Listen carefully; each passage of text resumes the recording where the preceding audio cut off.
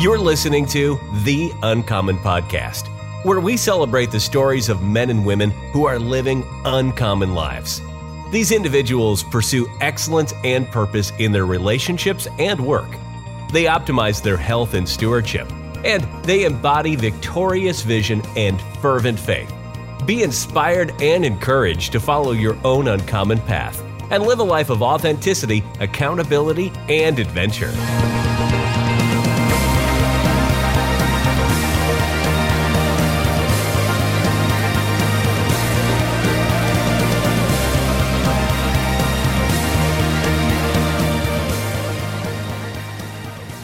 Welcome to The Uncommon Podcast. I'm your host, Ryan, here to bring you the most uncommon content around.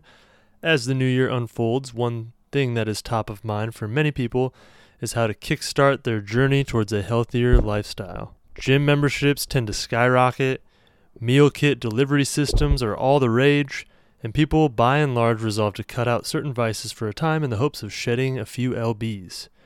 What I'd like to look at today is the concept of dry January, a month-long commitment to abstain from alcohol. This movement, gaining momentum worldwide, isn't just a passing trend. It comes with a host of tangible benefits that extend beyond the immediate detox. And I personally am rethinking drinking by participating in dry January this year. It's the first time I've done it. And yes, it would have been good for this episode to post prior to January, but candidly, I didn't think to start until we were about 3 days into the month. But better late than never, so here we go. So in this episode, I'll discuss how dry January can contribute to your uncommon pillar of holistic health, as well as our spirituality and our fervent faith. So we'll explore some of the mental, physical, and emotional benefits of abstaining from alcohol. And I also want to look at what God's Word has to say in regards to drinking. I'll even open up about some of my personal struggles and disciplines in this area. So first, let's consider some of the benefits of dry January. The first is clarity of mind and improved focus. One of the primary advantages of participating in dry January is the enhanced mental clarity and focus experienced by many people. Alcohol is known for its impact on cognitive function and can impair concentration and decision making. A month without it allows the mind to reset, leading to increased productivity and sharper mental acuity. I think of the well-known phrase, "take the edge off," which gets applied to the effect of alcohol on the brain or mind. People, including myself, want to at times take the edge off in the evening by enjoying a beer or maybe a glass of wine. But I've found that even after one drink, my mind gets a little fuzzy. I'm less of an attentive husband or father. I'm less likely to actively engage with my family. So that's something that I see in myself and I'm wanting to improve in. The second benefit is quality sleep. Contrary to what many people might believe about alcohol being a substance to enhance their sleep because it's a depressant, in reality, alcohol disrupts sleep patterns and can contribute to poor sleep quality. By abstaining for a month, individuals often report more restful and rejuvenating sleep. Improved sleep will not only support your overall well-being, but also positively influence your mood and stress levels. The third benefit is boosted energy levels. Again, that goes hand in hand with sleep quality. Alcohol can be a significant energy zapper.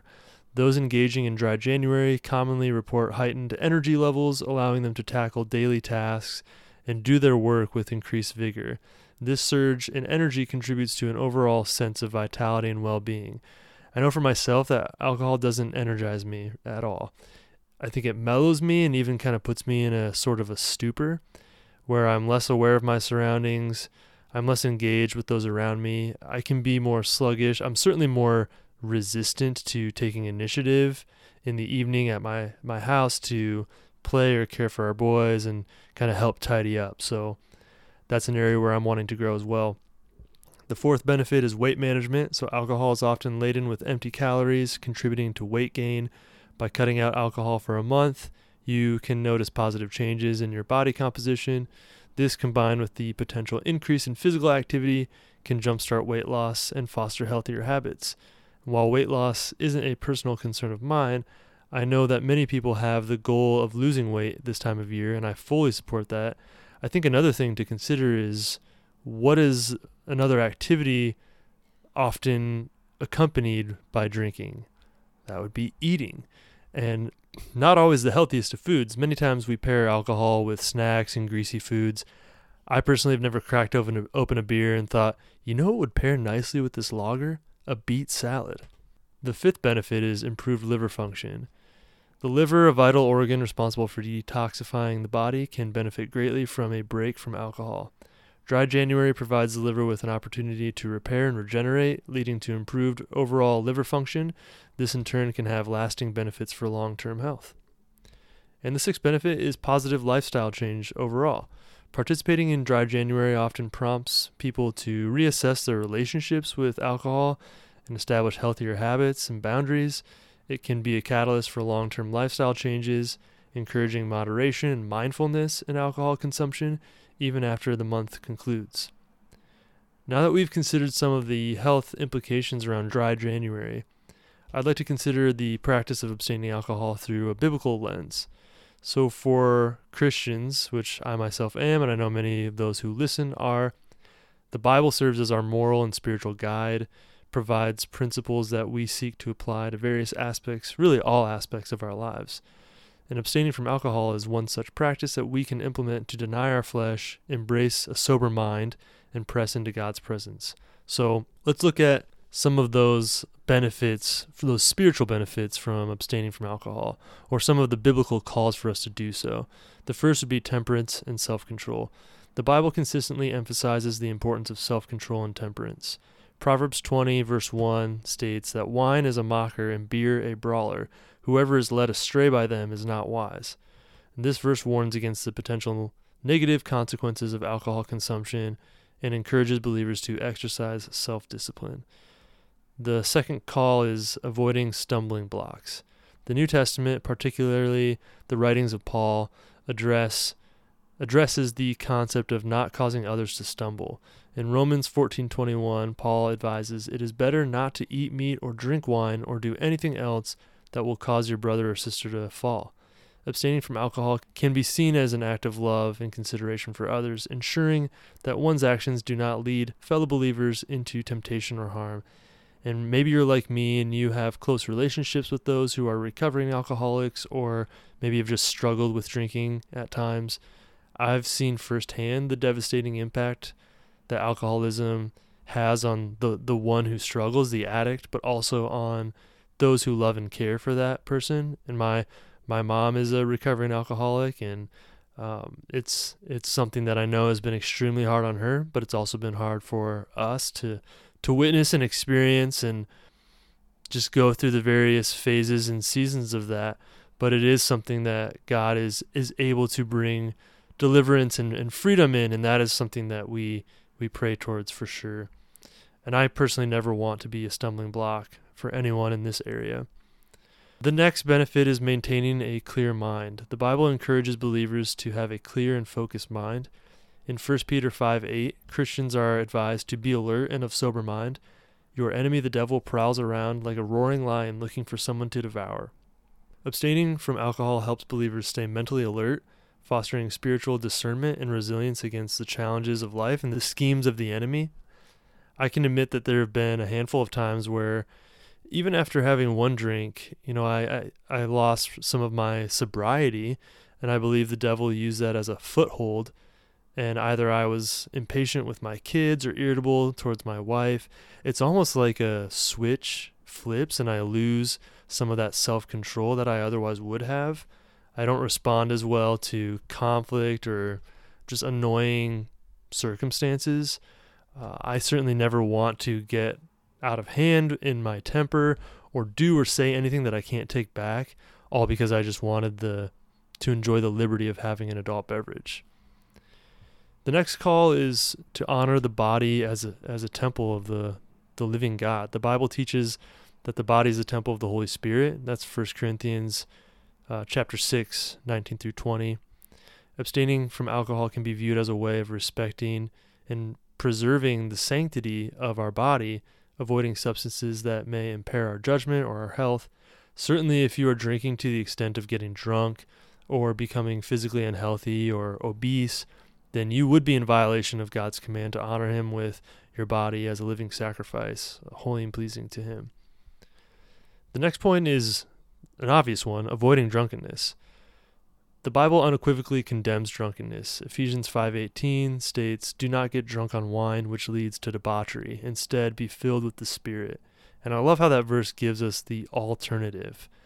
Abstaining from alcohol is seen as a way to adhere to this biblical command and avoid the negative consequences associated with intoxication. And when we do empty ourselves of our flesh and its vices, we open ourselves up to a fuller experience of God's indwelling Spirit. Like that verse says, instead, be filled with the Spirit. It's a either-or proposition, really. And Jesus says in Matthew 5:6, "Blessed are those who hunger and thirst for righteousness, for they shall be filled."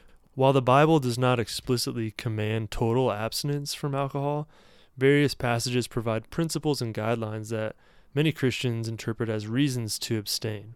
And these include the call for self-control, considering others, maintaining a clear mind, honoring the body as God's temple, and avoiding drunkenness. And ultimately, individual Christians must choose their own approach based on their interpretation of Scripture and their personal convictions. And I encourage you to be sensitive to God's leading in this area and to be very prayerful.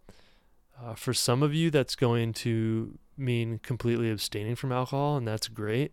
For others, you may choose to responsibly enjoy an adult beverage in moderation, and that's also great.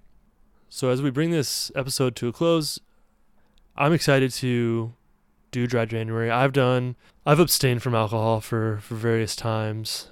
I've even gone an entire year before, but I'm looking forward to just starting the year off this way. Dry January, it's not merely a temporary challenge. I think I'm approaching it as a holistic approach just to kickstarting a healthier, more mindful year and approach to life.